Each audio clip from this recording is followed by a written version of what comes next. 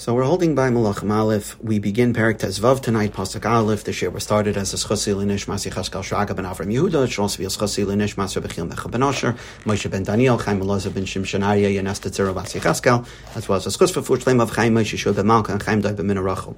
So we saw last time that Rechavam dies as the Melech over the two Shvatim of Malchus Yehuda, and he is succeeded by his son Aviyam. So Pasuk Aleph, Ubishnash Shmona Esrei, La Melech Yeravam ben Nevat.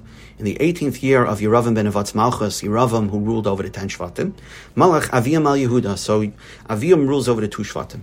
So the Mefarshim point out an apparent problem with the math, because we saw that Rechavam ruled over the 2 Shvatim into his 17th year, which is also Yeravam's 17th year ruling over the 10 Shvatim, because they both started at the same time. And yet, Aviyam here is taking over in Yeravam's 18th year, so you're short a year. If Rechavam dies in the middle of the 17th year, then Aviyam should take over in the middle of the 17th year. So there's 2 pshatim. Rashi says that apparently a year went by before Aviyam assumed the Malchus, and that's why it switched from the 17th year to the 18th year of Yeravam. However, the Radak says no. The Radak says Rechavam did not rule into the 17th year, but rather he ruled a complete, full 17 years. So that when Aviyam takes over shortly thereafter, it's the beginning of Yeravam's 18th year, and therefore the math is fine. So Pasuk Beis, Shalish Shana Malach b'Yerushalayim. He rules for 3 years in Yerushalayim. B'Shem Imoy, and his mother's name is Macha bas Avishalim. Macha, the daughter of Avishalim. Now here the Mefarshim discuss which Avishalim is this. Is this the famous Avshalom, the son of David, that rebelled against David, or is this someone who happens to have a similar name? So the Radak and the Ralbag learn straight up that this is the same Avshalom. This is Avshalom, the son of David, who was a Rasha, who rebelled against David, and this is his daughter. And in fact, says the Radak and the Ralbag, the reason why the Pasuk is telling her yichus is to tell you that she was as bad as her father, just like her father was a bad apple. She was also a bad apple. And we'll see later in Pasuk Yud Gimel that she was drawn to introducing the Avodah Zarah of Asherah. And the Ralbag says that the Pasuk is teaching you that she was the same Rasha as her father, that just like her father was a Rasha in the sense that he rebelled against David and rejected his Malchus, legitimacy of his Malchus, which stemmed from Hashem. So his daughter was just as evil, and his daughter also was rejecting the Avodah of Hashem, the Tzivoy of Hashem, not to do Avodah Zarah. However, the Sefer Mitzur Davash brings down, based on a Gemara in Tosfos, a Gemara in Ksubis, where Tosfos and Daf Kavdalid Amud Beis says that this is actually a different Avshalom. That this is Avishalom, he's a different person, this is not Avshalom. And he brings a raya because the Pasuk tells us that Avshalom only had one daughter, a daughter named Tamar. And furthermore, in Divrei Ayamim Beis, it says that the mother of Aviyah was Aviyah again. Aviyah is Aviyam. He's just called Aviyah in Divrei Ayamim. But there, it refers to his mother by a different name. It says Michayo bas Uriel, min Giva, from Giva.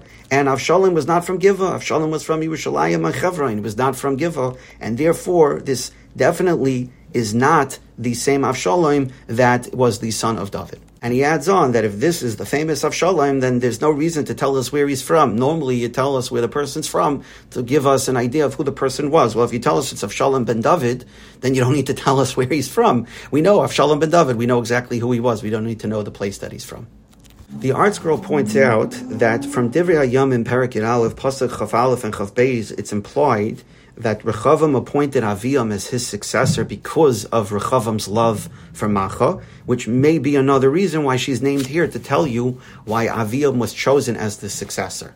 There's a Chikrei Leif on Rechavam Simach Chaf Beis, where he brings down from this a raya that when it comes to Yerusha of Malchus, it does not go to the brothers.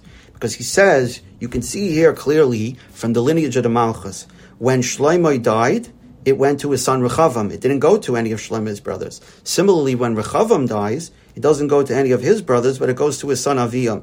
And the reason is that because when it comes to Malchus, Malchus always goes Yerusha, ben achar ben. It does not go to the brother before it goes down to the next generation.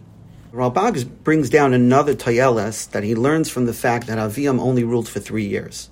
Because he says that Aviyam, the Pasuk will tell us that he continues that he continued in all of the sins of his father Rechavam, and the Ralbag says that because he only, the reason why he only ruled for 3 years is because it was a Rasha that Hashem cut down his malchus because of his rishus. And he says, and that's why Asa, who is the next one, he is Aviyam's son, he rules for a very long time. He rules for 41 years. So in an extremely extended period of time, considering the lengths of some of the Melachim that we'll learn about. And he says, and in fact, Asa sees during his days 8 kings that ruled over the Malchus of Yisrael.